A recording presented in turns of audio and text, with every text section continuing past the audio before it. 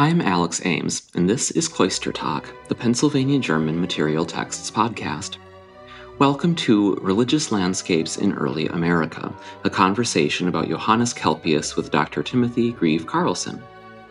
In this episode of the podcast, we'll learn about fascinating new research focused on the Pennsylvania German mystic Johannes Kelpius and consider how recent developments in the field of religious studies can shed light on complex topics in Pennsylvania German history and culture. This podcast expands on topics covered in my book, The Word in the Wilderness, Popular Piety and the Manuscript Arts in Early Pennsylvania, published by Penn State Press in 2020. To learn more about the book, visit wordinwilderness.com. Anyone who has read about the early history of Pennsylvania or visited any of the seemingly innumerable museums, special collections libraries, and historic sites in the region knows that the religious heritage of William Penn's American colony is diverse, complex, and rooted in centuries of history, connected to many different languages and cultures. This makes the field of early Pennsylvania religious history endlessly fascinating and always ripe for new interpretations. Each generation of scholars brings new questions and perspectives to historical source material and can illuminate important aspects of the people and events of history that have not been considered before.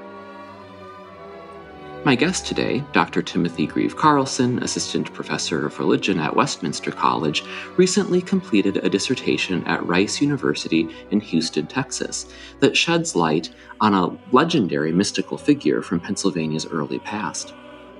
He ties his analysis to one of the most critical issues of our own time, climate change, and the impact of humans on their natural environment. Tim's dissertation project is the first full-length scholarly analysis of Kelpius, who lived from 1667 to 1707, and was a transatlantic radical Protestant theologian from Transylvania, who settled in Philadelphia in 1694. Tim studied Kelpius to understand the Protestant reception of speculative, philosophical, and religious literature in the 1600s, and how this literature shaped the Protestant response to changes in the climate during the same period. His dissertation focuses on religious life in southeastern Pennsylvania, where Kelpius and his colleagues settled at the turn of the 18th century, and then considers how Kelpius has been remembered since his death, ultimately concluding that the transformation of environmental knowledge that Kelpius lived through rendered him incomprehensible to many of his later Enlightenment readers. Thank you so much, Tim, for joining me on the podcast and sharing all of this fresh new research with us today. Alex, thank you so much. I'm so happy to join you on one of my favorite podcasts. So thank you for taking the time to speak with me. It's truly an honor, and I'm just thrilled to have this chance to introduce listeners to this really cutting-edge, innovative work that you've been doing. But before we dive into the subject of your dissertation, I'm hoping that you can tell me a little bit more about your educational background and how you became interested in the historical study of religion. Sure. So I actually grew up in central Pennsylvania. I grew up just outside of Lebanon, about I suppose an hour and a half west of Philadelphia. And the area I grew up in is pretty, people tend to be pretty religious around here. And as I was, growing up, as I got older, and I should say my own background was a little bit less religious than many of my peers. So as I got older, I kind of noticed that religion was really a factor in my peers' lives in a way that it wasn't for mine. Sometimes for good, sometimes for not so good, especially kind of going through the potent and tumultuous years of adolescence. Traditional religions can sometimes help, they can sometimes not so help. And I really noticed that this seemed to be a huge factor for many of my peers in a way that it just wasn't for me. And this kind of provoked a general interest in religious beliefs throughout the world and throughout history. And so when I ended up going to college, I did my undergraduate work at Drew University in Madison, New Jersey. I went to Drew because of the strength of their religion department and their theology faculty. And while I was there, I actually ended up taking a course with an anthropologist my first semester called Cultural Ecology, which was the anthropology of how human beings relate to their environment. And this course was just thrilling. The teacher, Mark Boyoli, is an anthropologist who specializes in the study of white hunters, basically, like American hunting culture among white people. And my family is not hunters, but I kind of grew up around those people. So we just hit it off, and we both shared this interest, and this sort of propelled me into studying both religion and anthropology at Drew. While I was at Drew, I actually, with this interest in how human beings relate to their environment under the same professor, Mark Boyoli, he encouraged me to do an honors thesis on a project that I had been working on with him as an independent study about American Bigfoot legends. So the big hairy monster Bigfoot. I was really interested in Bigfoot as kind of a cultural phenomenon, and Mark encouraged me to work on that. So this led to what ended up being my honors thesis project, and my interest in Bigfoot and other kind of, I'll use the term radical. We can also use words like marginal or fringe kind of beliefs. Also, has kind of led into my religion, my interest in religion as well. So I did not do a master's degree before starting my PhD, and so I ended up at Rice University. So that's a little bit about my educational background.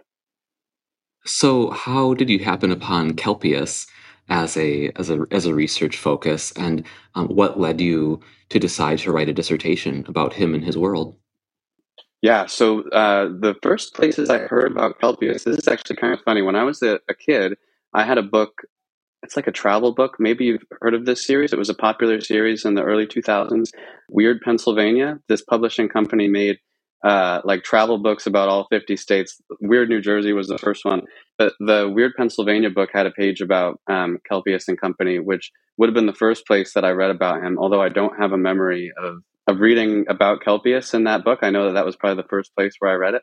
The first place where I really noticed Kelpius was in the summer as I was preparing to start my PhD. I was really kind of doing this sort of self-guided reading crash course on American religious history. And being from central Pennsylvania, figures from my area just kind of stuck out to me. So Conrad Beissel, the Newborn, another radical religious sect from central Pennsylvania, Johannes Kelpius, and the group which eventually became known as the Woman in the Wilderness, all kind of stuck out to me. But what really stuck out to me about Kelpius was that all of the books I read, which included works by scholars like Catherine Albanese, Lee Eric Schmidt, really kind of the leading historians of American religion, and sort of have produced some of the most kind of wide-ranging syntheses of American religion writ large. In particular, I'm thinking of Lee Eric Schmidt's Restless Souls and Catherine Albanese's A Republic of Mind and Spirit. None of these books that I read, when they referred to Kelpius, seemed to agree with each other, and none of what any of them said seemed to make much sense. Kelpius was identified as a Rosicrucian hermit who lived outside of Philadelphia. He was also identified as things like a theosophist, a witch, in addition to things like a pietist and a theologian, and all these much different categories than the other ones. So this is what really prompted my interest, was the fact that here's a person who is clearly influential, clearly very unusual, very interesting, and nothing that all of these brilliant leading scholars in their fields say about him seems to make any sense. So that's what led me to Kelpius. I sort of love the idea of early Pennsylvania religious history as this dark, somewhat cobwebby, shadowy, corner in the attic of American religious history that no one really. It's so hard to wrap your head around it. It's such a complex topic that for a lot of scholars, it's just something that you can't really dive into too much because it's so confusing, and that certainly opens up the door for interesting research opportunities. Right, absolutely. I remember, not to digress, but I remember, I grew up going to the Ephrata cloisters as like a field trip site, or just when someone would come to visit, what's the one interesting thing for 100 miles in any direction? Well, we can look at that place where people slept on wooden blocks.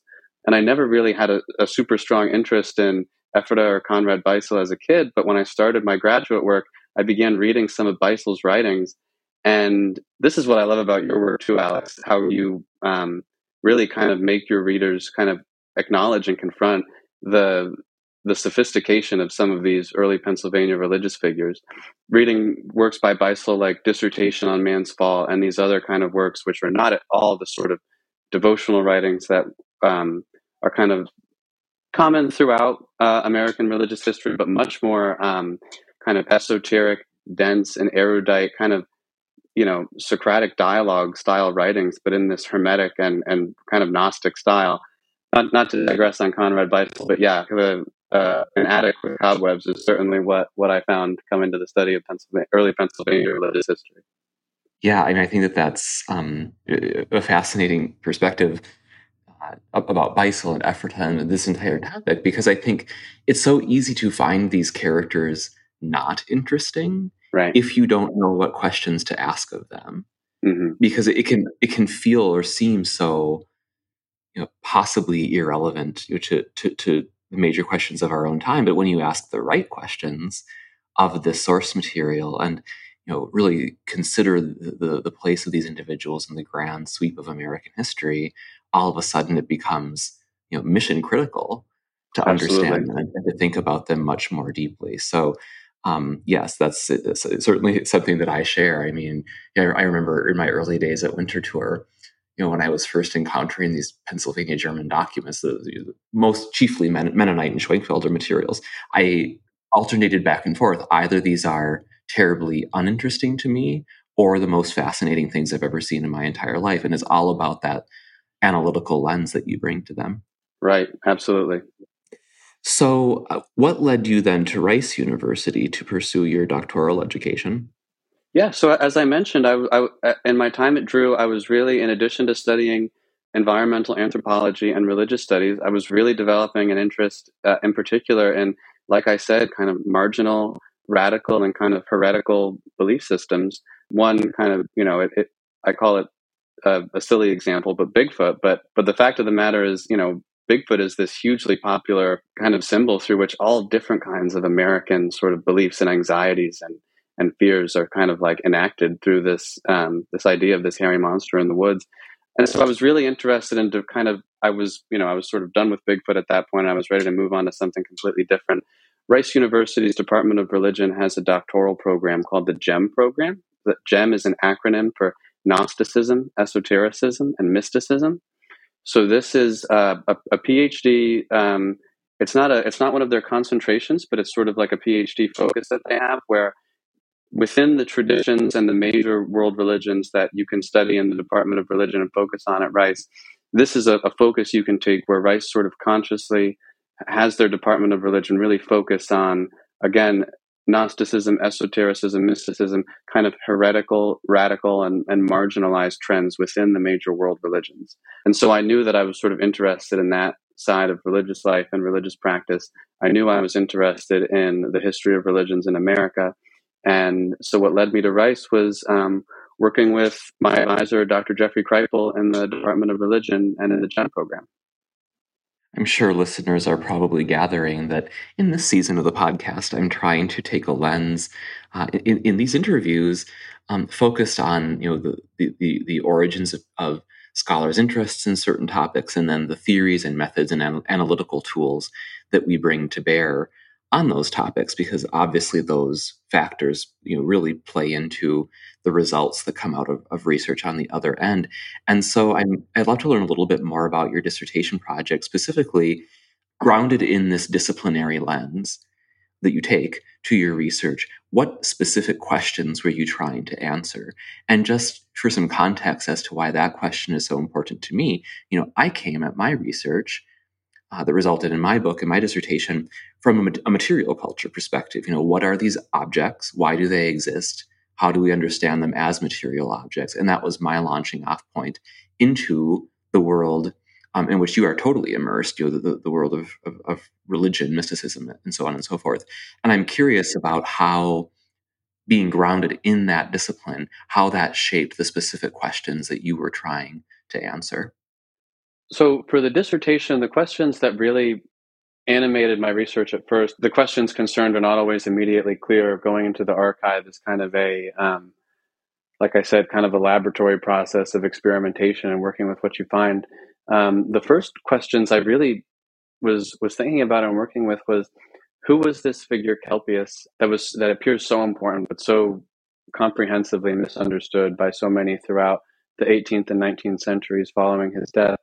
But also, I was interested in other religious figures from the period in early Pennsylvania, figures like Anna Maria Jung, who was another legendary hermit in what is now Berks County, Pennsylvania, a hermit and a healer who went on in legend and in Pennsylvania Dutch oral tradition as Mountain Mary, and also figures like George de Benville, the founder of Universalism in America, and another really influential but largely understudied figure from the religious landscape of the time.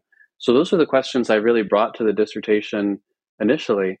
And then I happened upon a novel. A novel was recommended to me by an author named Charles Brockden Brown, an early American author who was widely studied in early American studies and literary studies today. And the novel is called Wieland. It's from 1798.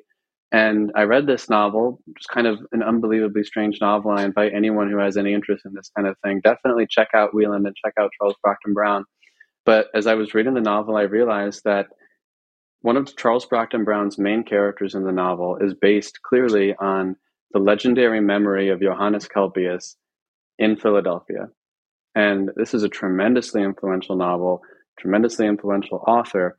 And I wasn't the first to realize this, but it just really widened the scope for me of the questions of who Kelpius was, what he really believed, and how influential he was, and the ways in which he was influential. And so at that point, the project really crystallized for me, and it became a project in trying to understand who Kelpius was, what he did, what he believed, and where his influence came from. And so this led me down all kinds of rabbit holes of really kind of contextualizing Kelpius in 17th century Europe, in 17th century Pietism, which was this radical Protestant movement in Europe at the time, focused on a really intense emotional, personal connection with God, in contrast to Orthodox Lutheranism, which was at the time pretty hierarchical, academic, and regimented, didn't really have much of the devotional quality that ordinary Christians really valued. And contextualizing him in early Pennsylvania, which is obviously a related but completely different kind of historical context that he traveled to and lived in. So a lot of the work that I ended up doing was intellectual history, both religion and philosophy, regular history, understanding exactly the kind of circumstances surrounding Kelpius, understanding Kelpius's actual religious ideas, and then his influence. So many of the works of art and literature and philosophy that were written about Kelpius were with him in mind after his life. So those were really the questions that I brought to the dissertation, and that's how the research work developed, and that's the final product I ended up producing. It's really, really fascinating, and I love how your research explores not only the historical character of Kelpius, but then this memory that grows up around him, and lingers to our own time. So tell me a little bit more about your research and your findings. Who in your conceptualization of him was Kelpius, and how did he fit into the religious and spiritual worlds he occupied? I agree. So I actually separate. I have two Kelpiuses that I focus on. As you, I think you've noticed, I have the historical Kelpius, who was a real man who, was born, lived, and died. And then there's the legendary Kelpius, who appears shortly after that and is still with us and can be seen pretty much all over Philadelphia today. And the way that I kind of sorted them was, it sounds kind of simple, but this is how it happened, was I read all of the literature and put it in chronological order, and just saw how people were kind of feeding off of each other and bouncing off of each other. But to focus on your question, who is Kelpius? So just to set the stage, the 17th century, Kelpius is born in 1667. He's born during a period of unique tumult in European history.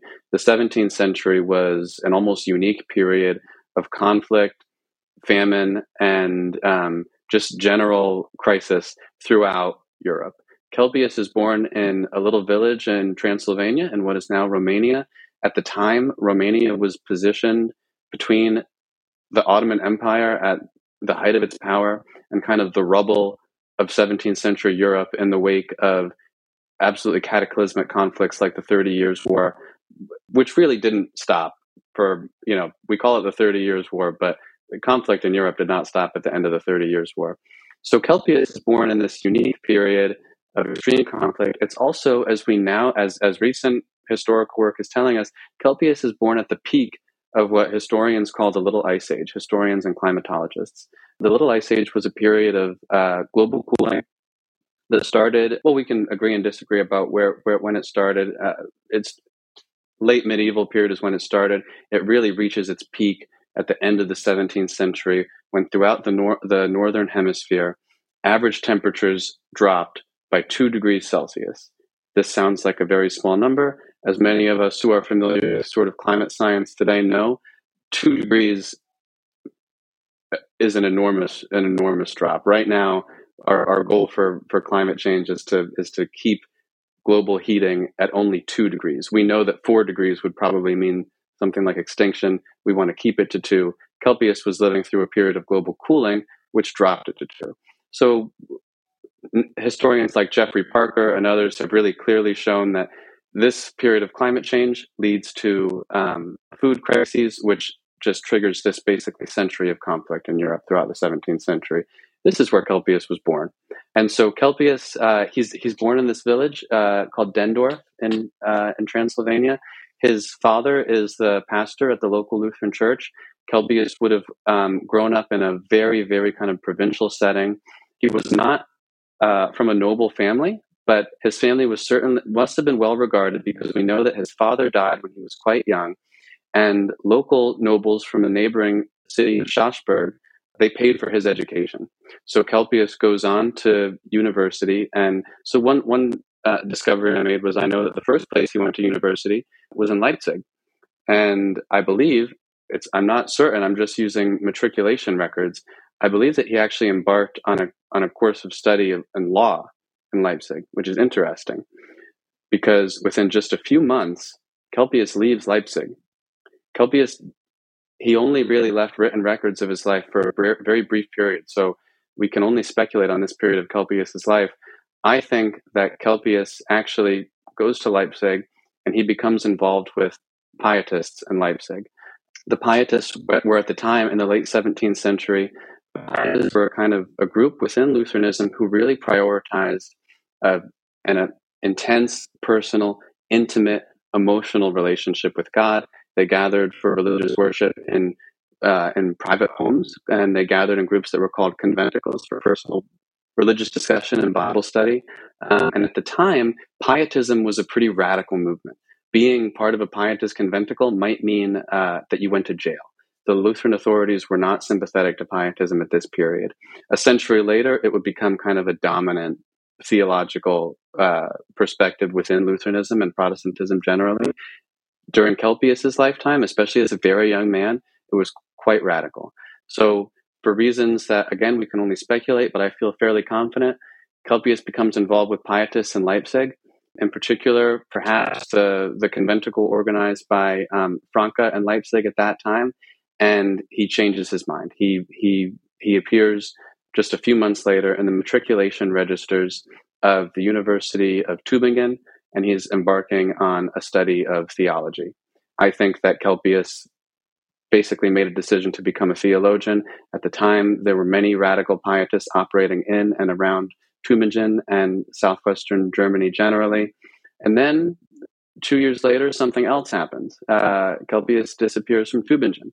And a clue to what happened appears in his 1689 dissertation, which he published in Altdorf, for which he received the equivalent of a PhD. And he makes this really cryptic comment in his dissertation. He's writing to his advisor, and he says to his advisor, "You were the only one who saw how I was shut out with immense cruelty from Tübingen by the most Christian of Christians." And after I translated this line, I spent a lot of time wondering what on earth happened. Did he become so involved with radical Pietists that he went to jail or was expelled? What could have happened to him?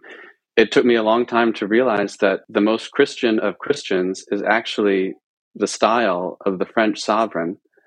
And Louis XIV invaded southwestern Germany in 1688 in a kind of scorched earth attempt to deprive the German army of food. So he burns. It's really a really early example of what historians today call total war. He burns farms and homes and kills non-soldiers, non-combatants.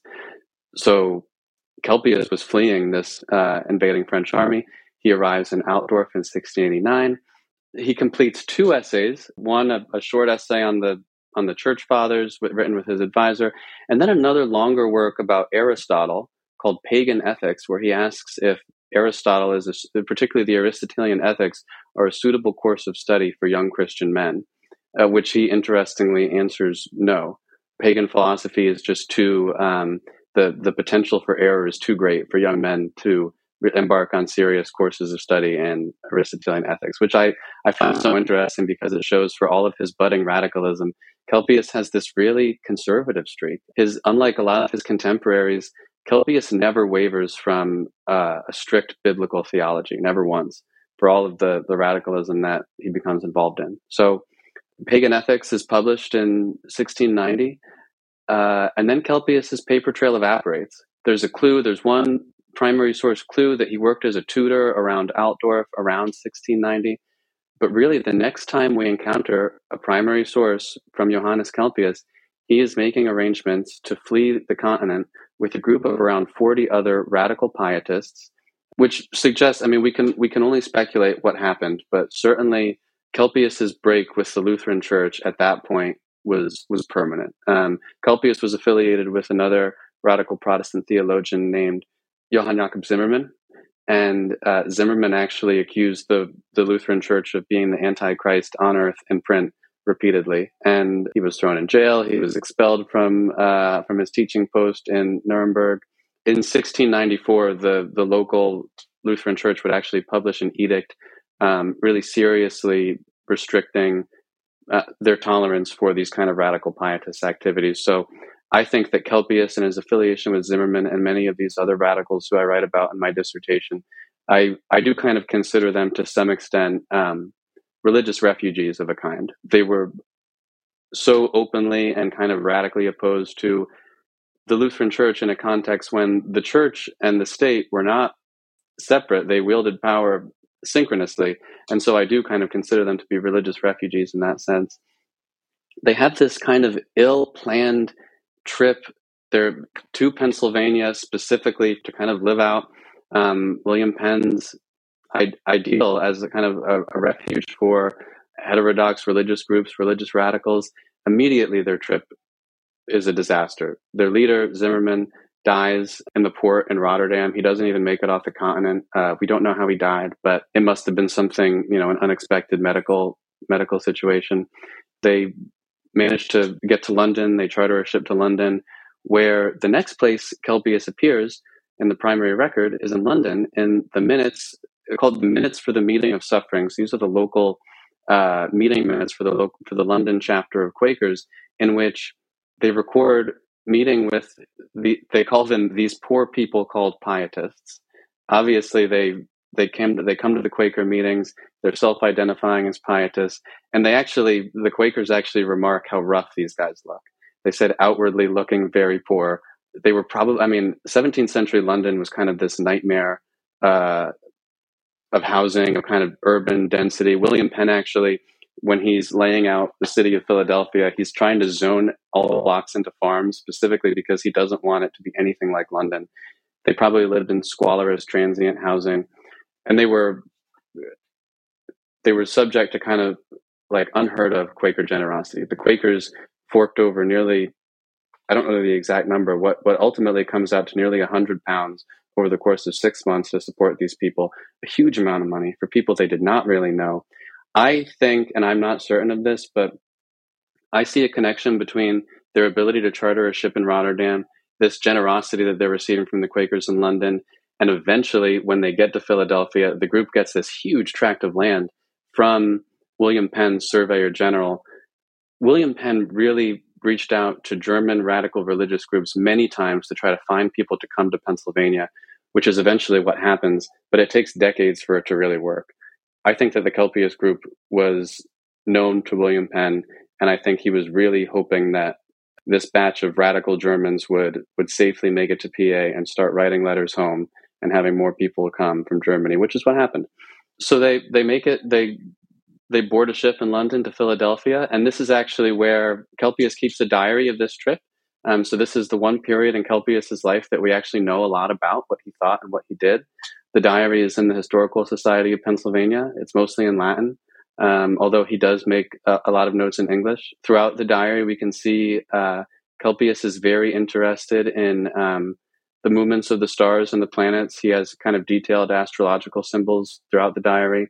One kind of really memorable episode for me, and I think it's memorable for Kelpius too, because he spends more time describing it than any other event in his life, is while they're on the ship in the English Channel, they're awaiting an escort, because at the time England was at war. It was in this naval conflict, so all ships going to and from across the Atlantic Ocean required military escorts. And so they're sitting in the English Channel and they're waiting for their escort, and suddenly this unexpected gust of wind starts blowing them towards a sandbank. Immediately, the sailors running the ship kind of panic. They're not able to control the ship, and one of the sailors says to all the passengers, "Commend yourselves to the Lord, we're about to go down." And Kelpius has this moment where he's looking at the captain, and he says he had a divine impulse to go speak to the captain, and he demurs. He says, "No, I'm not going to do that. I'm going to stay below deck where it's safe." And then he says he feels it again, and he calls it a divine impulse. And I wonder precisely what he meant by that. But he feels it again, and he says, "I'm too scared. I'm too afraid to die. I can't go up there." And then it happens again, and Kelpius gathers his wits about him basically, and he goes up on deck, and he says that he clasps the captain's hand, and he says, "Have faith in God, who is all powerful." And he says the captain, who was not ignorant of divine matters, in turn clasped Kelpius's hands and said, "I have faith in God. Through him, everything is possible." And at that point, as soon as this happens, this miraculous gust of wind appears and basically steers the ship to safety, comes out of nowhere, and the ship is safe. And Kelpius, adrenaline probably pumping, goes down below deck, and he sees that all of his pietist companions had been fervently praying. And also he says he spoke to one of his colleagues who already knew what happened. He knew exactly what happened through some kind of mystical knowledge. He didn't have to tell them what happened. And then Kelpius says, "So what I thought that I had done by myself, it turns out we were all doing it together." So this is a really, like I said, this is a moment that Kelpius, he spends more time describing this than any other moment in his life. It's clearly a moment of what he must have recognized as just kind of profound divine sanction of this particular trip. And indeed, I mean, reading the story today, it is kind of amazing. This miraculous gust of wind, and a prayer so fervent and so powerful that it seems to steer a ship. It's just a remarkable moment. And so, fast forward, I tend to digress a lot when I'm talking about Kelpius. They make it to Philadelphia. They decide not to settle in the city. They settle on the ridge of the Wissahickon River, again on this enormous tract of land that was donated to them by Thomas Fairmount, William Penn's Surveyor General, and they build a cottage on a cliff overlooking the Wissahickon River, and they really kind of devote themselves to this life of what we might call monastic or ascetic religious labor.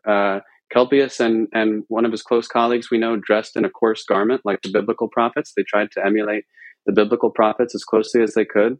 I was able to, one question about Kelpius that has been raised repeatedly is, how did he make his money? How did they actually subsist? And I've been able to locate sources from the ministers of the Lutheran community, the Swedish Lutheran community in Philadelphia.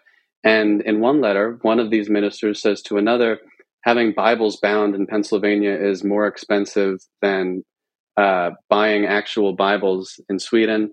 And he complains that this pious holy man who he has enlisted as a bookbinder and is taking too long to bind his Bibles for what he's paying him. So that's kind of a funny passage where we learn that you could actually make a pretty good living with pretty simple skills in early Pennsylvania, and Kelpius was clearly unhurried and well paid, at least according to this kind of irritated Swedish minister. And so Kelpius lives on the ridge of the Wissahickon with a small group of colleagues in what could only have been a modest cottage. And throughout his letters, he wrote, so we have records. He has a small letter book, again in the Historical Society of Pennsylvania, in which he gives sort of not that many details about his life, but he tells us a lot about his religious ideas. And just to keep it focused on his biography for now, he also makes a lot of references to his own kind of physical unwellness. I don't think Kelpius was ever exactly physically strapping. And sometime in the early probably 1703, 1704, he develops a wasting condition which was probably tuberculosis, and he never recovers. And so the last date he records in his journal is 1707. His library is actually bought. Oh gosh, his name escapes me. James Logan, the future governor of Pennsylvania, buys his library, this substantial library. His copy of Newton's first edition of Principia Mathematica is currently in the library company, where James Logan records that he bought it from Johannes Kelpius after he died in 1707. And so that is Kelpius's life. And that's how he fits into this kind of tumultuous 17th century world. I have to say, so we have divine impulses, mystical knowledge, possible witch living in the woods of the Wissahickon. And this story really just has it all. I mean, it's pretty phenomenal to think about.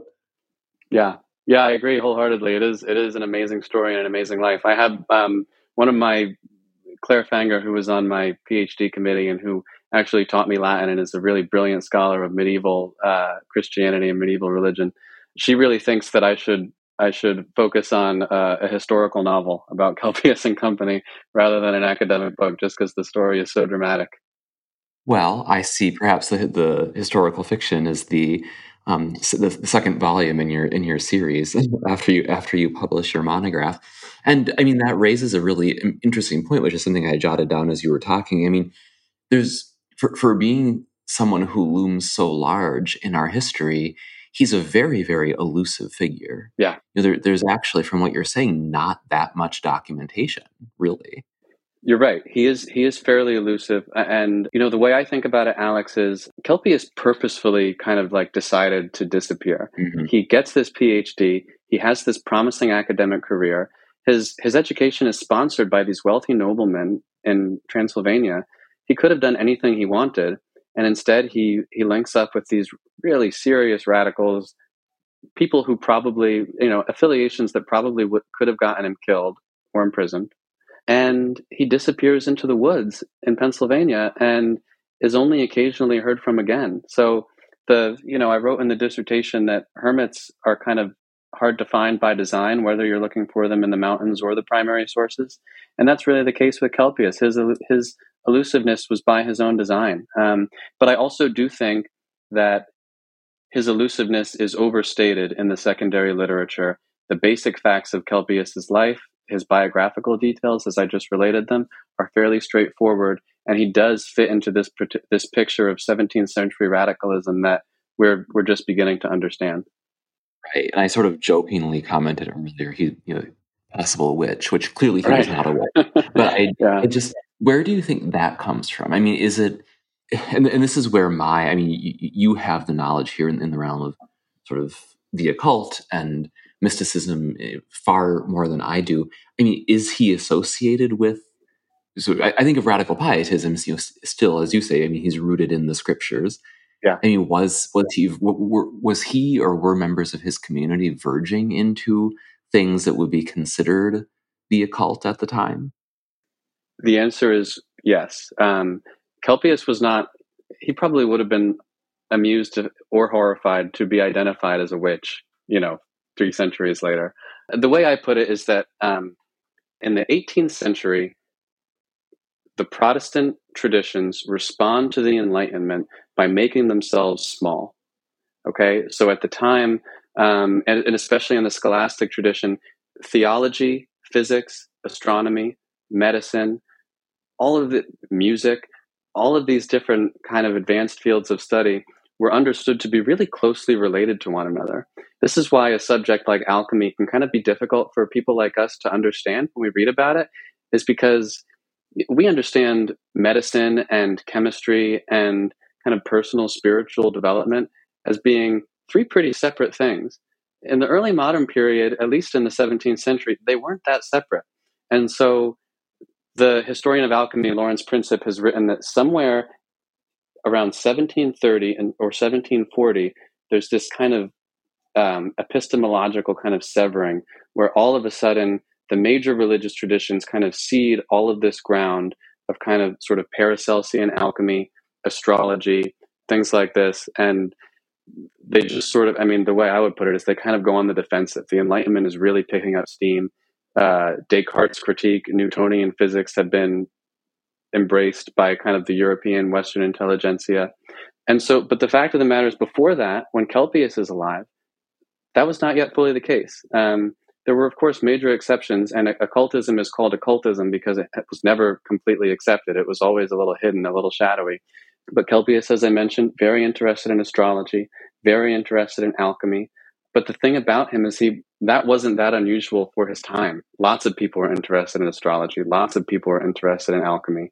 And these were considered sort of decent, pious, fairly respectable things to be involved in. About 20 years after Kelpius dies, that all changes. So that's sort of how he relates to kind of occultism.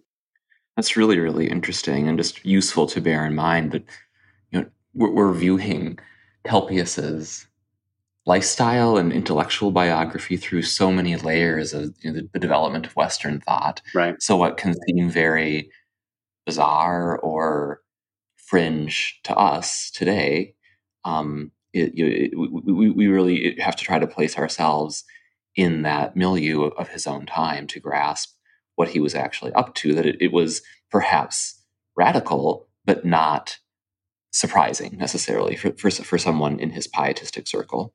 Right, absolutely.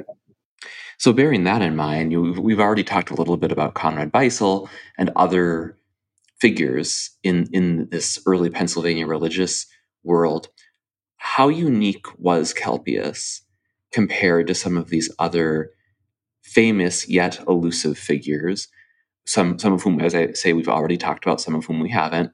And in his time, how impactful was he in his community? What kind of reputation did he establish in the region? And then how does that, you know, after his lifetime, how does that start to contribute to the formation of a collective memory around him? Right. So, as I mentioned, a lot of Kelpius's fringe beliefs in his time and in his milieu, as you noted, were not that fringe. There is one thing about Kelpius and his immediate circle of followers that did make them stand out, even in this kind of, you know, heterodox dissenters' paradise in early Philadelphia, which was that they were very interested in kind of serious expressions of ascetic religious belief. So for Kelpius and his immediate group of people, he travels with this group of 40. I happen to think that Kelpius, just based on where they were and kind of the size of the dwelling they inhabited, I think the group of people that lived with Kelpius was probably pretty small. I think it was probably even single digits much of the time. This is in contrast to a lot of the legends which speculate that he and his colleagues built this enormous facility with an observatory on the ridge of the Wissahickon. Kelpius refers to it as a cottage. I think it was probably a pretty small little situation. But this group of people that he lived with, they practiced strict celibacy, and they base this on the letters of Paul. Paul says that marriage is fine, but celibacy is probably better. We know that Kelpius and at least one of his companions wore a coarse garment, like a hair shirt, basically this long robe, which was deliberately meant to be irritating to the skin. And there's one portrait of Kelpius that exists. It's in the Historical Society of Pennsylvania. It was made by a friend of his named Dr. Christopher Witt. And in the portrait, Kelpius is wearing his robe. His legs are kind of stretched out in front of him. They look kind of stiff. And he's kind of holding, his fingertips are sort of touching his forehead while his elbow rests on either the crook of his leg or the arm of the chair. And it's a kind of, the nice way to put it is that the portrait has this autodidactic illustrative technique.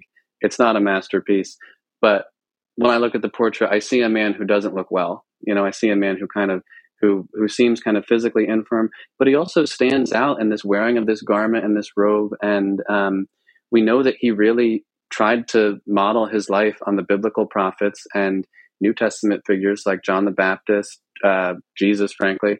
And so this was what actually made him unique, was that at the time, this expression of ascetic behavior in Protestant circles was really unpopular because it seemed so Catholic.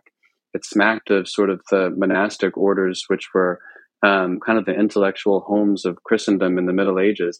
And the Protestants really had a strong distaste for that. And Kelpius, he responds to accusations of what appeared to be accusations of like Catholic behavior in his letters. But he really was modeling, like those monastic orders. Those orders were founded by Christians who read the Bible and wanted to act out what they saw in the New Testament and what Christians call the Old Testament. And Kelpius did the exact same thing, just on a much smaller scale in a Protestant context. So that's what really makes him unique. And we also know that Conrad Beissel, at least in the chronicle, the Ephrata Chronicles, written long after he had died, Conrad Beissel actually comes from Germany specifically because he has heard of Kelpius, and he wants to kind of apprentice himself to Kelpius. But he arrives in 1720, so Kelpius has been dead, unfortunately, for 13 years. But one of Kelpius's followers is still there in the cottage, a Swiss person named Conrad Mathai, who Beissel stays with and says that he learned from. So I think it's too much to say that the Ephrata commune is kind of Kelpius's legacy, but I don't think it's too much of a stretch. I think Kelpius is part of this huge intellectual world that Beissel managed to conjure by the Cocalico River, as Kelpius was by the Wissahickon. But Kelpius is a big part of it. And so Kelpius is influential enough that he becomes less unique as history goes on, if that makes sense. Yeah, that's really interesting and fascinating to think that, as you so beautifully elucidated there, that it's his actions in the world, perhaps, that set him apart more than his actual written works or his theology, which again contributes to this elusive, foggy view of him, because obviously it's harder to hold on to what it would have been like to experience that presence than it is to read his written words on the page. Mm-hmm. Which leads me to my next question, and bearing in mind what you just said, that we really need to think about the figure that he cut locally and regionally, sort of in his self-presentation and the actions that he took. Can you tell me more about his published writings? And specifically, I guess, what did you glean from them for purposes of your project? Right. So Kelpius only publishes 3 things in his lifetime: his dissertation, the essay on the Church Fathers, and the essay on Aristotle that I mentioned. This is sort of part of his kind of withdrawing from the world and kind of disappearing on purpose. He continues to write a lot, but he doesn't publish anything in Philadelphia. This is, I call it community writing, because there's really, so he has a short diary, which is in Latin, which is just about his journey to Pennsylvania, which I sort of, it must have been such a consequential move, to be I can understand why that's the period in his life that he feels like he needs to document, because it is such a consequential thing he does, making this decision to go to Pennsylvania and leave Europe behind.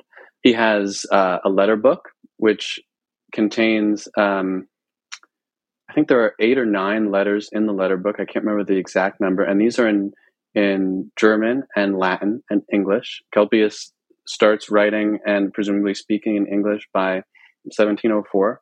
And his English is really fun because he's like brilliant. He knows Greek and Hebrew and Latin and German and probably more languages.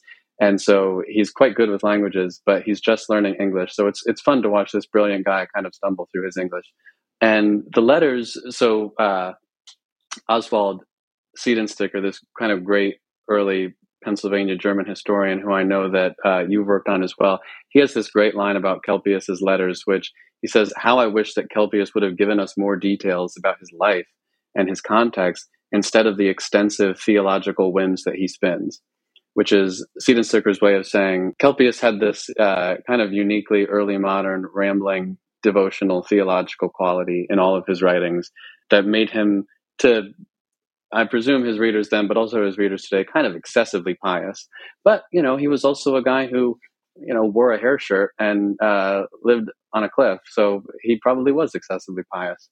And in addition to that, Kelpius, and this is part of why I call it community writing, Kelpius wrote songs, poems, and hymns, which are collected in a manuscript titled The Lamenting Voice of the Hidden Love. And these are all long religious hymns. He, like many other kind of composers of his day, he would take melodies and take kind of stanza structure from other popular hymns of the time. But his own writings are really unique and really special. And what makes them kind of unique and special, he just has such a kind of like vivid religious imagination. So I have a chapter where I really focus on one letter that Kelpius wrote and one hymn that relates to it. The letter is called On the Threefold Wilderness State, where he really outlines his mystical system and how he understands Christian life and Christian living in response to the Bible and biblical history. And he also has a poem called, and I hope I can get it right, because he has like 4 central themes that he just kind of endlessly redoes in his poems: wilderness, sex, death. Sex being kind of this erotic yearning for mystical reunification with the Godhead. I should say eroticism in his poetry, and secrets. And this poem is called "Of the Wilderness," or "The Secret of the Hidden Cross Love." And so, all 4, and I didn't get that title exactly right. I can never remember them all because they're all so similar. But that just goes to show he has these 4 kind of themes that just he spins and spins. So another researcher named Don Kirby Richards recently located in an archive 2 letters in Latin from Kelpius' time in London. These are letters to university colleagues, and one of them he asked for some money. They're interesting just because they give us a window into this kind of desperate period when he's trying to travel from London. But that is the Pennsylvania Kelpius corpus, about 7 or 8 letters, a diary about his travels, and these amazing poems with this really intense, mystical, erotic imagery. That's amazing. And these titles that even I understand they're approximations, but these titles that you quoted are really, really fantastic. And again, just reiterate this point of how different the rhetorical world, the spiritual world was in which Kelpius and his circle found themselves. So as you note, not a voluminous amount of primary source material, but a very intriguing and titillating set of materials. Absolutely. And I should mention, the reason I call it community writing is because Kelpius he's writing to people who visit him and to people who write to him with questions.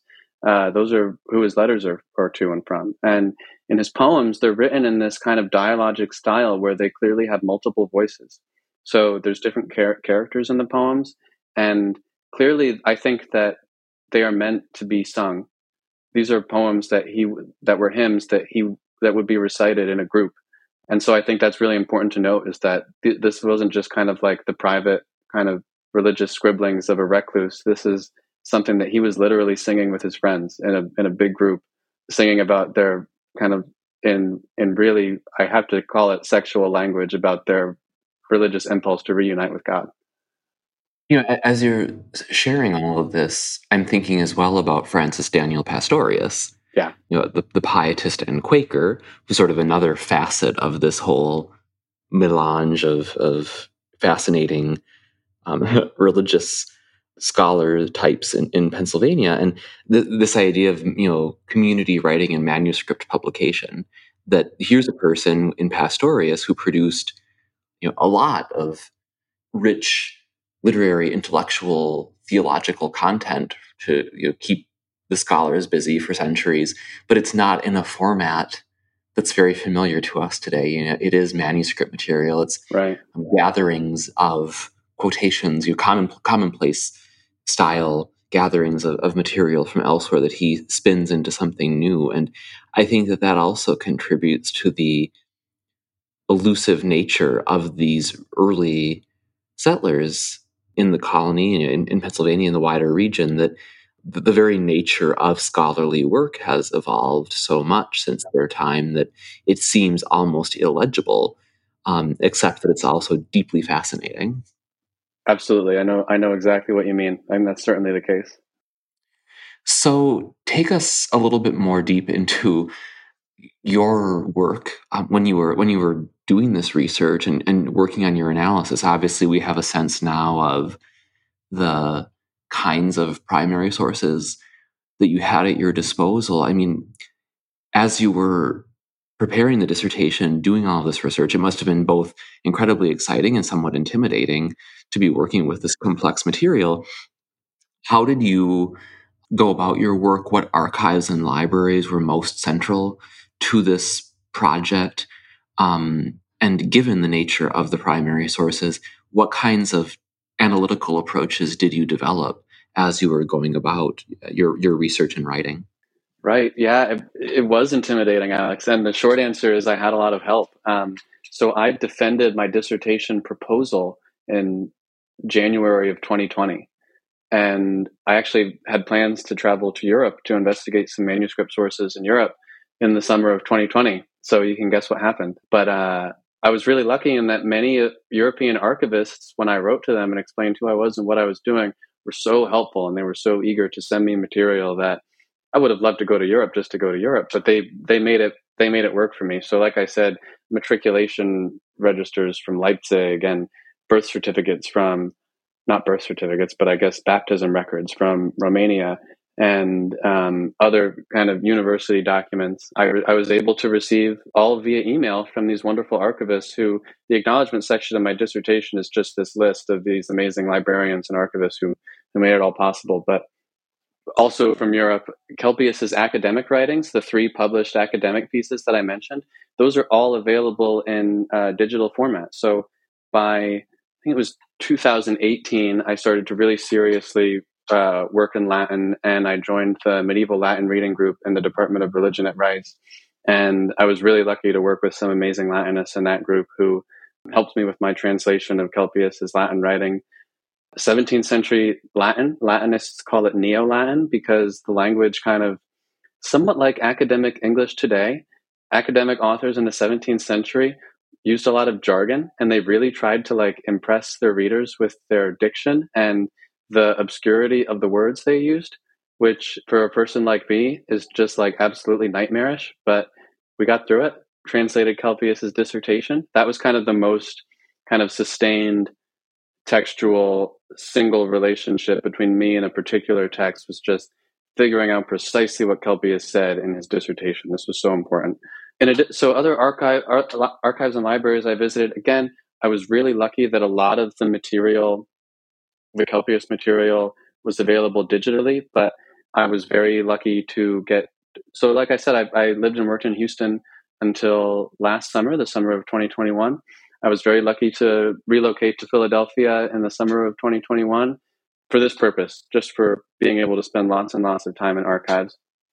The first place I went was the Horner Library, the Horner Memorial Library with the German Society of Pennsylvania, where in addition to a few things on Kelpius, I was able to really interact with a wider variety of Pennsylvania German print and manuscript sources, particularly works by Pastorius that are unavailable anywhere else, but also that was the Horner Library was actually the first place where I sat and translated much of Johann Arndt's True Christianity, Book 4, the Book of Nature, which I think is kind of the single most important intellectual work for understanding 17th century radical Protestantism generally, particularly later radical pietism, particularly this particularly radical sect of Hermetic pietism that Kelpius is involved in. It's all right there in Johann Arndt's Book 4 of True Christianity. After that, I spent a lot of time at the Historical Society of Pennsylvania, working with Kelpius's diary, his letter book, which are kind of bound together in one beautiful little, 3x5 17th century little book. And it's a really wonderful little artifact too, because so a few things. The back page is Kelpius's address book, so he has little notes for people to contact in London, and also little notes to himself. And in the very front, it's really kind of poignant detail that really illustrates for me personally Kelpius's physical decline. Is he has a title page where he writes, Johannes Kelpius from Transylvania, letters written and sent from the wilderness, which was where he identified his location. And then he writes 1694-1703-4-5-6-7. And the way I interpret those dates is that I think when he wrote 1703 in that letter book, I think he didn't expect to live that much longer.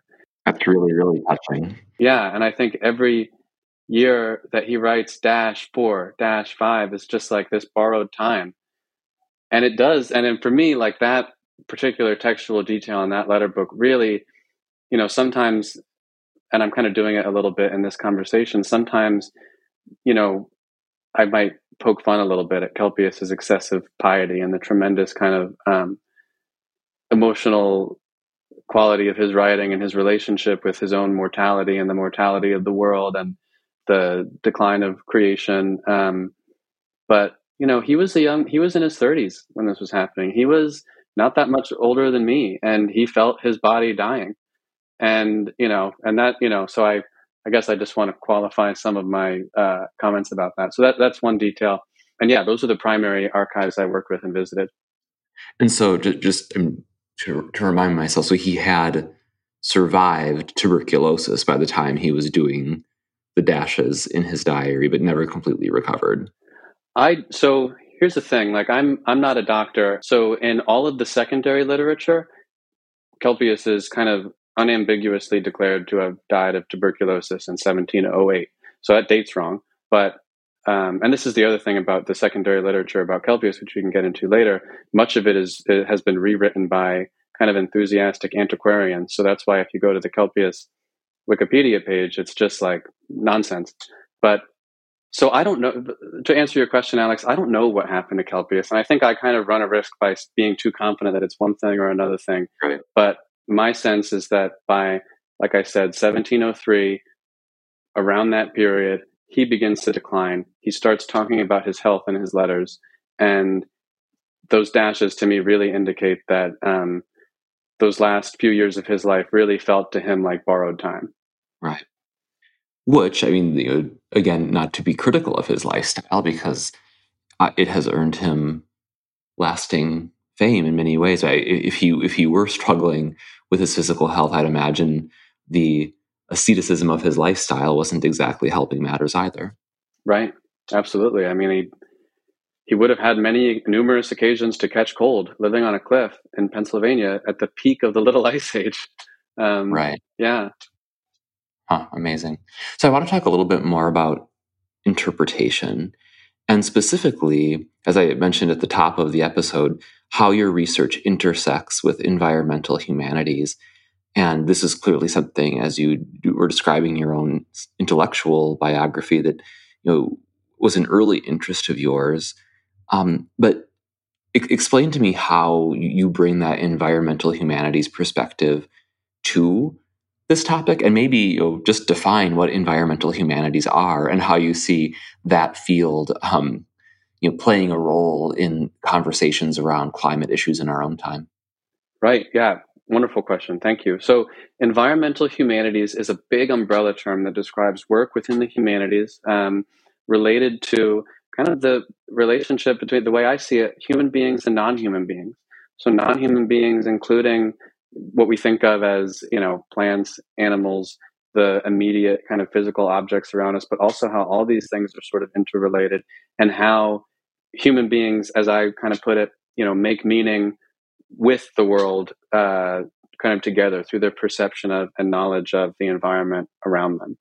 And so in my own work, so the first thing I try to make clear is that the word environment doesn't really come into common use in English until the 19th century. And even then, it only refers to one's immediate, the word environment means something more like circumstance. It refers to like the immediate spatial context of an object.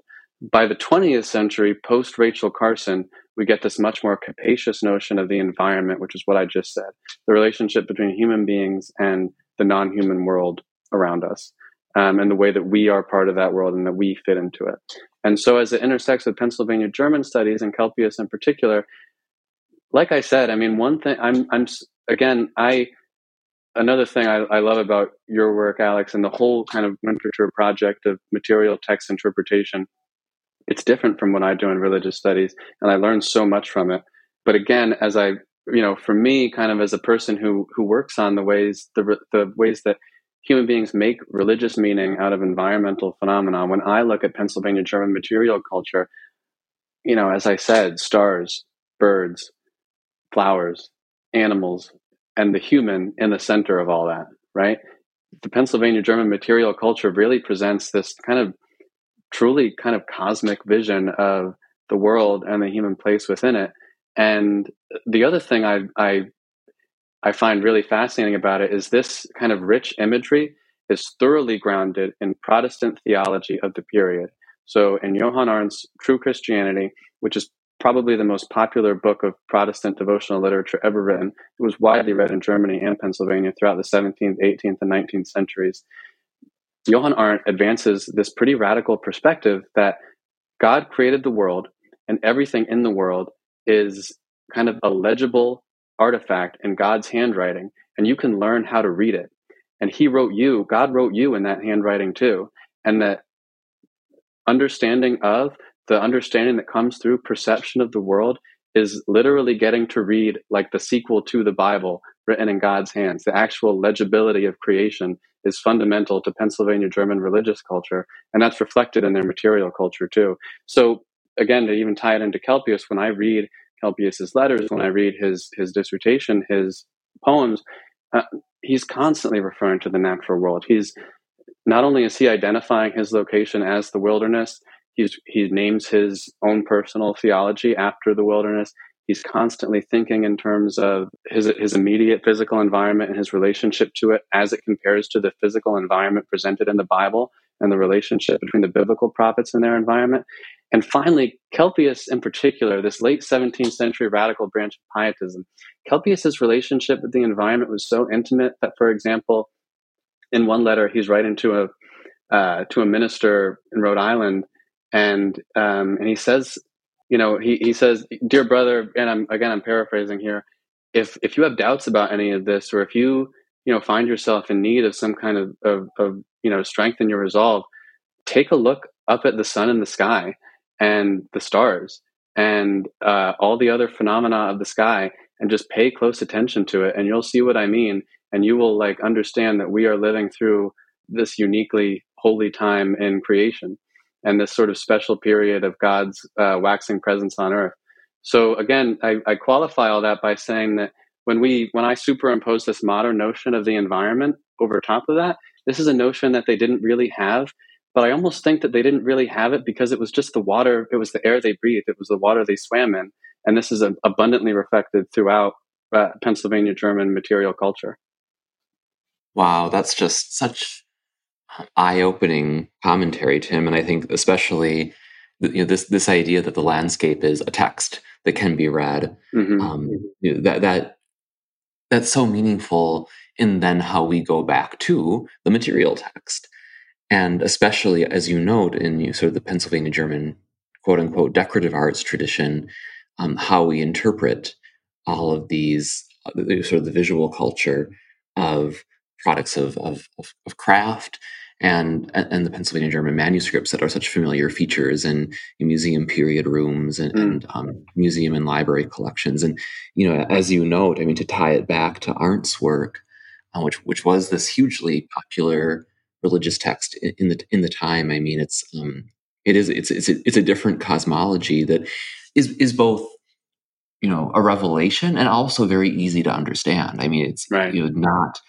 It's not unheard of. It's not surprising that in this rich natural landscape, people would be finding such deep and profound meaning. Right. Tell us more about next steps for your research. Do you have any major unanswered questions that you weren't able to fully resolve or tackle in your dissertation that you're hoping to continue exploring?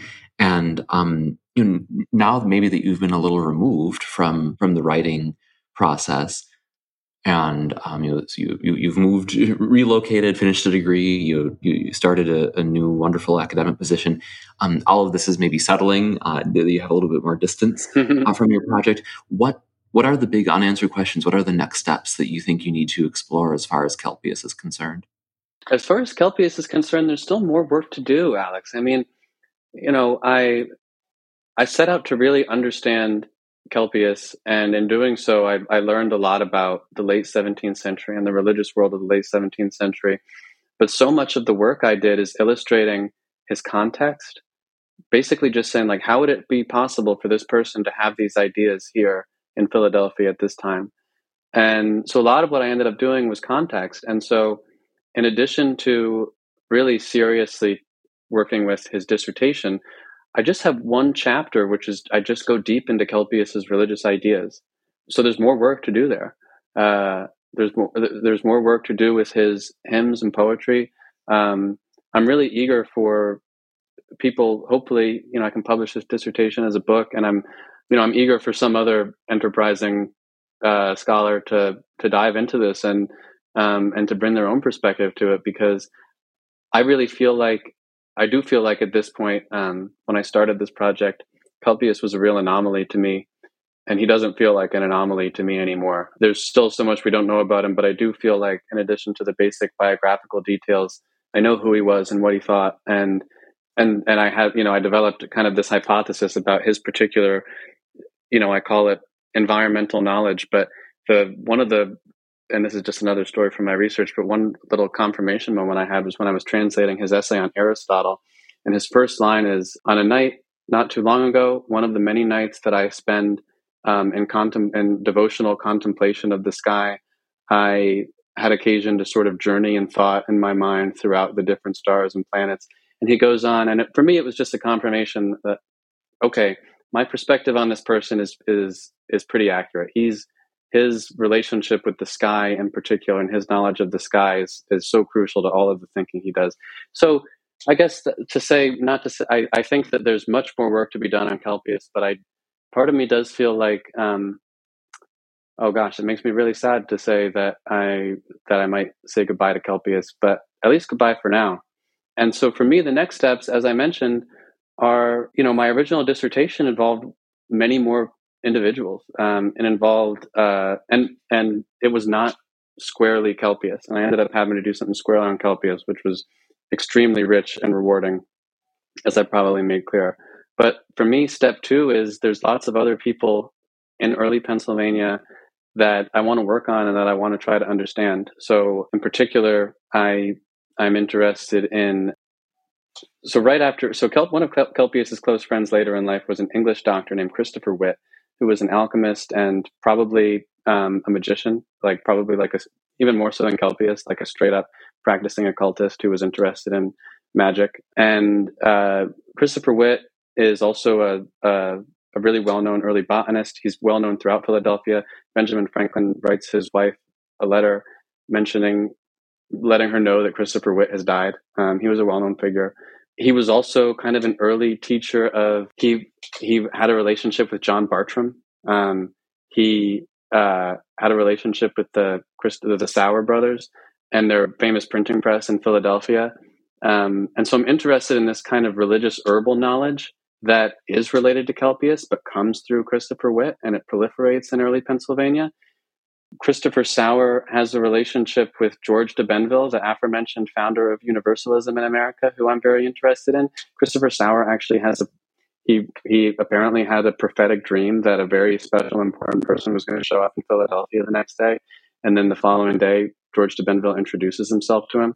And George de Benville wrote this really amazing book called Pennsylvania Medicina, Pennsylvania Medicine, which was about his medical practice and all of his sort of written records of all the different herbs and what they do. And it's really cool because it's this 18th century document, but it's thoroughly imbued with astrology and alchemy and really the thought world of early modernity, which persists in isolation well into the 18th century in Pennsylvania. And he happened to be next door neighbors. George de Benville happened to be a next door neighbor of Anna Maria Jung, this famous Pennsylvania German hermit and healer who was known in legendary literature of the 19th century as Mountain Mary. So there's this, I don't want to call it a lineage because I don't know that it's a lineage yet, but there's this complex of knowledge which is really unique and really sophisticated, and I think really beautiful, that Kelpius is kind of the starting point, but there's a sequel to be written, and it will take a long time. I was working with Pennsylvania Medicina in the library of the College of Physicians in Philadelphia a few weeks ago, and it's a formidable document. I'm excited to dive into the translation, but there's also part of me that kind of wants to, sit down for a minute. So yeah, those are next steps. Many, many unanswered questions. And I feel really lucky to be living and working at a time when I do feel like there's a new phase of Pennsylvania German studies kind of coming on through your work, through the work, I'm sure, of many of the other people you're going to interview for this season of the podcast, and the work of many others. So yeah, that's where I am. And those are kind of the things I'm looking forward to. Well, I can't wait to read your first book.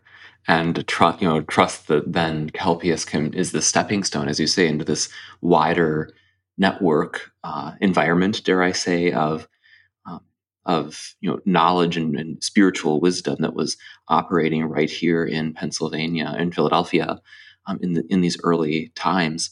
So I have two specific follow-up questions that derive from some of your commentary. And the first is, can you say a word, and this is a very complex topic, so I apologize for putting you on the spot with it, but Sure. can you say a word about the relationship between this group of people, whose names you just sort of laid out for us, and the Enlightenment, Mm-hmm. which in and of itself is sort of an amorphous concept? How do you define the Enlightenment? But in some ways, obviously, these feel like very different movements, Mm-hmm. and yet perhaps not so much. I mean, obviously, these folks, these German pietistic individuals who were practicing magic and engaging in herbal healing and had this sort of quasi medieval mystical view of the world. They were interacting with people like Benjamin Franklin, and were engaging with natural phenomena in a way that feels kind of similar to how quote unquote enlightened Americans were engaging with the environment around them. I mean, how do you conceptualize this distinction between the Enlightenment, as it's frequently discussed and described in American history and Western history, and what these Pennsylvania Germans were up to? Right. That is an excellent question, Alex. And as you said, it's a big one, but I think I can answer it. And my answer is, and I'll explain it. My answer is that those people I described and what they were doing, that is actually what the Enlightenment was. So let me qualify that. Henry Melchior Muhlenberg, famous Lutheran missionary in Pennsylvania, author of these enormous journals of his time in the colony, and really influential religious leader of the period. He was a special fan of Johann Arndt, as I said, Johann Arndt, who preserves this alchemical, mystical, hermetic, occult relationship to the environment in his book of True Christianity. He's such a big fan of Johann Arndt that in his journal, when he goes into someone's home and he's talking about, today I went into the home of so-and-so, and I was pleased to note that they had a copy of Blessed Arndt on the shelf. So the book is so special to him that when he's like kind of like in a gossipy way, like evaluating the piety of the people that he comes to visit, he's like, these people are probably okay. I mean, they had Arndt on the shelf, like it must be all right. But there's another dimension to Muhlenberg, which is there are particular forms of Christian piety and devotion that he is really suspicious of and hostile to, and I would say afraid of. And so an example of that is Muhlenberg went to go preach in Oley, Pennsylvania, a little village in Berks County, which is kind of this unrecognized like mecca of all the most radical people in early Pennsylvania, even as Pennsylvania itself was this global mecca of radical religious people.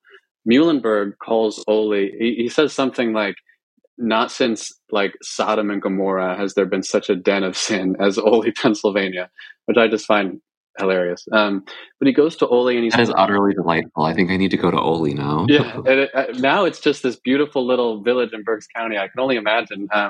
But yeah, so Muhlenberg is in Oley and he's preaching, and he's trying to, I don't know, get these people in line with his idea of what Lutheranism should be.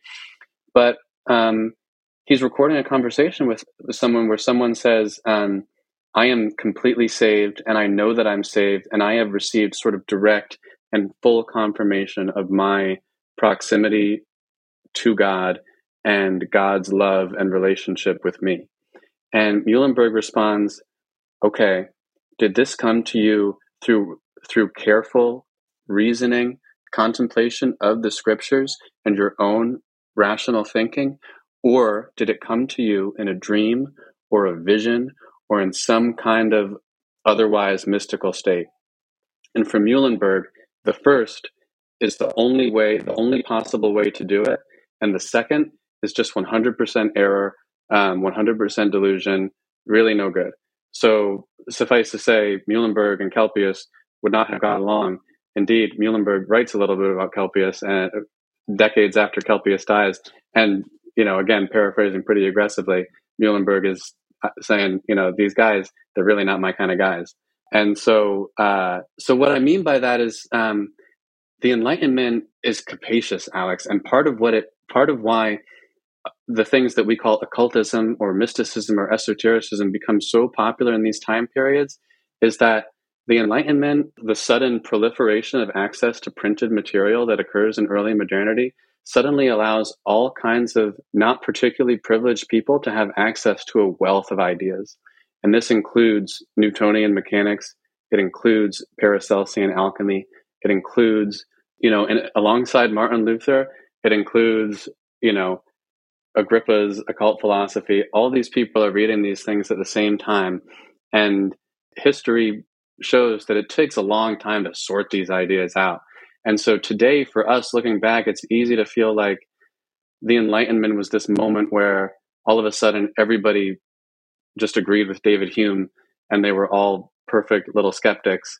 But it was complicated, and it was seriously, it was something that we see in the sources being acted out in real time. And in figures like Muhlenberg, we can see how they embody these contradictions of, on the one hand, all I need to know about someone is whether they have a copy of Arendt on the shelf, and this immediate contradiction. And if you have any kind of vision of God, that's a serious problem.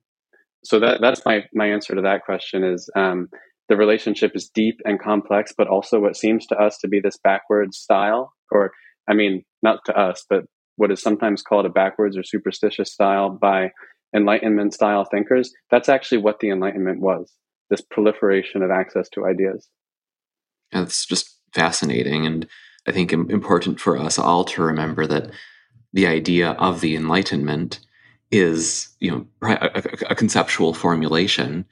And certainly in terms of American, pop culture and thinking about how we talk about the Enlightenment today in terms of its political consequences. I mean, it's a very narrow way of defining what the Enlightenment actually was, and to think of it as capacious enough to include people like this who were engaging in close observation of the world around them. Right. I mean, that's, if you're going to define one sort of epistemological quality that makes the Enlightenment special and different, supposedly, it is that idea of observation of the natural world.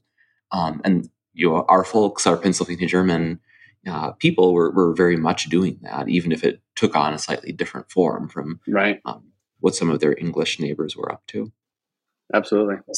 So the other question I want to ask you, and this is something that comes up again and again as you're describing your research method, is the importance of language study. Mm-hmm.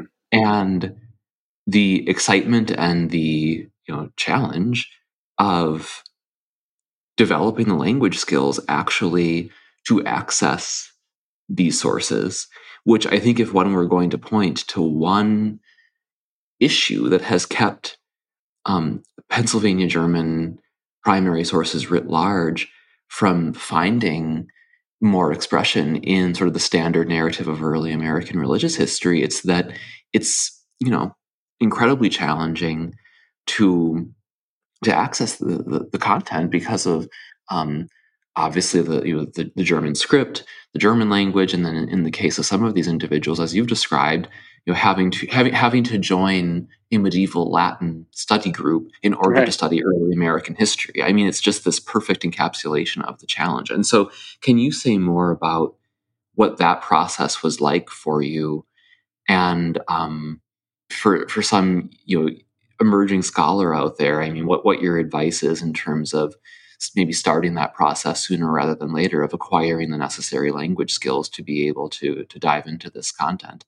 Yeah, sooner rather than later. I mean, that isn't that the truth? There have been so many times over the last few years, Alex, where I desperately wished I would have started studying German when I had access to it in high school and college, rather than when I needed it. So on the one hand, I don't want to diminish the fact that I had to learn 2 languages to do this work. I mean, that was the challenge. On the other hand, I do feel like we're lucky to live in a time where language learning is uniquely accessible. So in part, that was through my university. So I was really lucky to have, as part of doing a PhD in religious studies, you're required. This is at Rice, but it's common throughout doctoral programs. You're required to pass translations exams in French and in German, just because so much of the academic literature is in those two languages. And so my studying German, I started studying German, I guess, about 6 years ago now, and it's still been a long process. But I do feel a little bit lucky in that, compared to, I'm in a religion department where most of my colleagues are working in Tibetan and Hebrew and Greek, and I really never felt I never really had the audacity to complain about having to learn German. So yeah, and then with Latin also, that was another challenge. But in that particular case, I was very lucky to have a teacher who was kind of willing to take me on and basically agreed with me that the project was important and was willing to help me. So again, Claire Fanger, my Latin teacher at Rice. Language learning was easily the biggest challenge of this project. Luckily for me, Latin and German both have pretty rigid linguistic structures. And what I mean by that is, compared to English, if you learn most of the basic rules of the languages and really just drill them and get them down, again, really familiarize yourself with the religious vocabulary of whatever period you happen to be studying, it's not that bad. That would be my second piece. My first piece of advice, as you said, would be figure out what you need to do and just start early. And then my second piece of advice would be, it's not that bad. I'm sure that your experience of working in German text was a similar mixture of challenge, and also kind of like when you translate something, and when, we've all had that moment of translating a long sentence in another language, and you think you have it, but there's this word and you're not sure about its relationship to that word. And then, you go to the dictionary, and the dictionary has two definitions that for the one word that are completely different. And then suddenly and it clicks, and you see the whole sentence, and you understand it perfectly. I mean, that is such a rewarding moment that I guess it kind of does make it worth it. So I guess those would be my two reflections on that. It's a huge challenge, start early, and also it's not that bad, and it's really worth it, because as you've shown in your work, and I'm sure you've experienced, it opens up this world. Learning a language is learning in cultural anthropology. There's many anthropologists theorize that language really contains the world, and that learning two languages is kind of having a whole other world open to you, literally. And that's kind of been my experience. So yeah, I would really encourage anyone who is maybe not sure if they want to embark on a regimen of language learning to just go for it. Yeah, I feel a real affinity with what you are saying. And, from my experience was with German in particular, once you start to build up a certain vocabulary that was common for the time period in which you are working, and for the purpose or the kind of literature right. with which you are engaging. I mean, it's not like learning necessarily. Obviously, you learn the grammar of the entire language, you learn the rules of the entire language, but you're, at least in my case, working in a rather defined topic. Certainly. Which means that you develop a very, perhaps, bizarre vocabulary, right? I mean, for yeah. me, my ability now to open a German hymnal, Pennsylvania German hymnal of the late 18th, early 19th centuries, and sort of get the gist of the hymn texts, it comes pretty easily now, just because you can kind of guess what the topic is going to be, right? I mean, right, there's a set variety of topics, a pretty standard vocabulary, and so that's very helpful for sure. And I hope that another point here that listeners can take away is that, as intimidating as this all is to dive into these research topics, I mean, for a lot of us, you ask the questions, you figure out what you want to write about, what you want to do, what you want to accomplish, and then you go about assembling the tools to make it happen. Mm-hmm. I certainly was not. I did not, when I began my graduate work, I did not have the German that I would need to get me through to the end of the project. Right. But through doing the project and through taking classes and working with experts, I was able to sort of claw up to that level where I could do the work that I needed to do. And I would never present myself to the world now as an expert in the German language of that period, but I am sufficiently capable of doing what I need to do to make the points that I want to make. Now, I'll point out that my texts that I worked with for my dissertation and my book were considerably simpler than the texts that you worked with, because most of the manuscripts that I studied were written for Pennsylvania German children. So it was, it's a different level of complexity, perhaps. But I very much agree with what you're saying about how undertaking that kind of language study opens up a cache of source materials that otherwise would be largely unavailable. And another point that I would add to that, is sort of just a footnote, I guess, is that I personally was almost deterred from taking on this particular research topic, the religious and intellectual foundations of Pennsylvania German manuscript culture, because I felt surely there are others who can do this better, right? Who already have the skills, who already know the things, and can just do a better job than I could. And what I quickly realized is that there aren't actually that many people doing this kind of work. No, there aren't in this area. And so, to be sure, I'm sure I could go out and find people who could probably do a better job and who already have the skills, but they're not doing research in this area. Right. And we sort of made the comment earlier about that there's this, dark, dusty attic in which a lot of these figures in Pennsylvania history live because of how complex the topic is. And that's true. And that means that, and you all are welcome to try their hand at doing this kind of work, because it's not, while it is a vibrant research area, I don't get the sense that it's well trod ground necessarily, at least in the current generation. I know. Yeah, that's been something that is continually, I've just sort of noticed continually is, Ephrata is a great example of this. We've had a lot of really great work on Ephrata that has come out, but there's still so much that hasn't been even looked at by anyone. And there's still so much more work to do. And I just want to respond to a previous thing. Please do not sell yourself short, Alex, in the work that you did in Word in the Wilderness. And again, as I've said now a few times to you and on the show, your way of acknowledging and demonstrating the sophistication and erudition of Pennsylvania German religious material text, I think is kind of, I hope in the future people might look back on this little period of Pennsylvania German studies, and I have a feeling that Alexander Ames' name will kind of come first, and then maybe a few other names will come second. So anyway, please don't sell yourself short. And I also, just to respond to one, I know exactly what you mean about knowing enough German to work with your material, but also not knowing enough German to have like a normal conversation. I often feel like, I don't know if you've ever seen this show, The Office, but there's an episode where someone is trying to set up a printer, and the instructions are in German, and Dwight, this character who is actually Pennsylvania German, is like, oh, I can read German, and he I forget what he says, but at the end of it, he says something to the effect of, "My German is mostly 19th century and mostly religious," and I feel like that all the time. Like I could really drop into the 17th century and sing a hymn or two, but other than that, I'm kind of useless.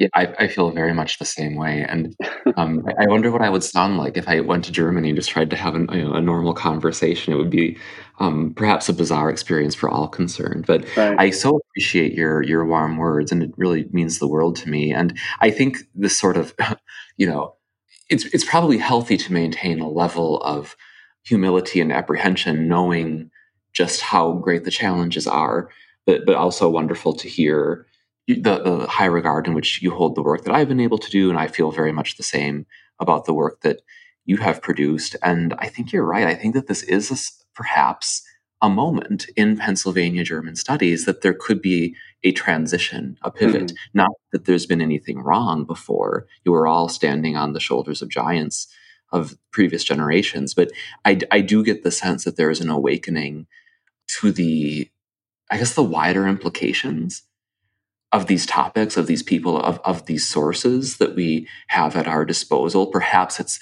the natural result of sort of the Atlantic world approach to early American history, to a broader material texts approach, the interdisciplinary scholarship. I mean, the project that you undertook is so interdisciplinary.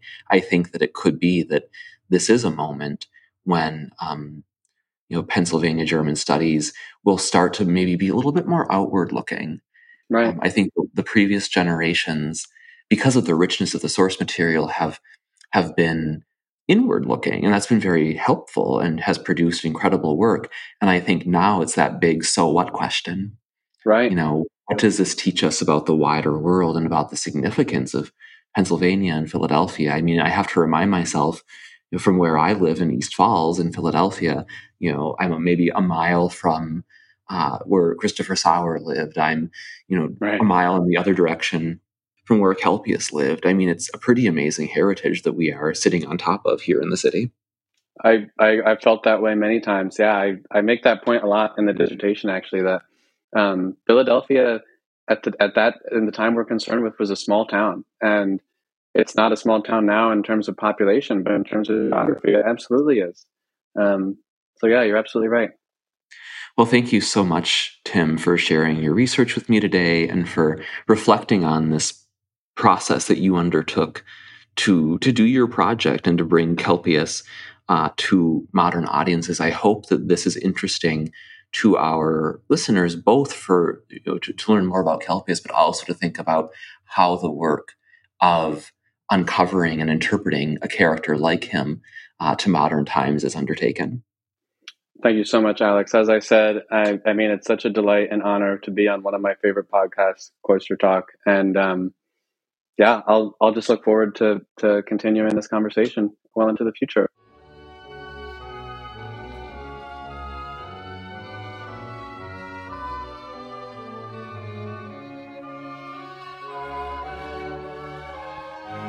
Thanks for listening to Cloister Talk. If you enjoyed this episode, I hope you will also consider reading my book, The Word in the Wilderness, Popular Piety and the Manuscript Arts in Early Pennsylvania. To purchase a copy, just visit psupress.org, or you can also request it from your favorite local bookseller or library.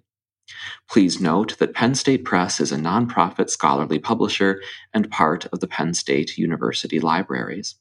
Your purchase of the book supports the work of nonprofit, peer-reviewed academic publishing, a vital component of the United States information landscape in the 21st century. Please also check out the new Word in the Wilderness official study guide available at wordinwilderness.com/clubs, which can help structure your reading of the book and point you in the direction of further resources. On the next episode of Cloister Talk, we'll visit Lancaster, Pennsylvania to learn about Pennsylvania German calligraphy traditions there in the late 18th and early 19th centuries, largely viewed through the collections of Lancaster History, a wonderful repository of books, manuscripts, artworks, and museum artifacts documenting life in Lancaster County. I had a great time doing research there, and I hope you'll check out the episode when it's released.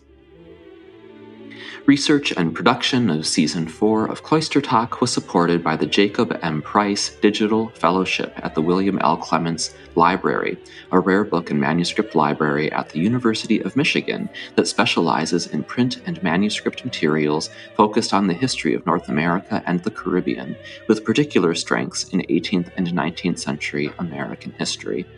Learn more at clements.umich.edu. Thanks for listening, and I look forward to continuing our conversation on the next episode of Cloister Talk.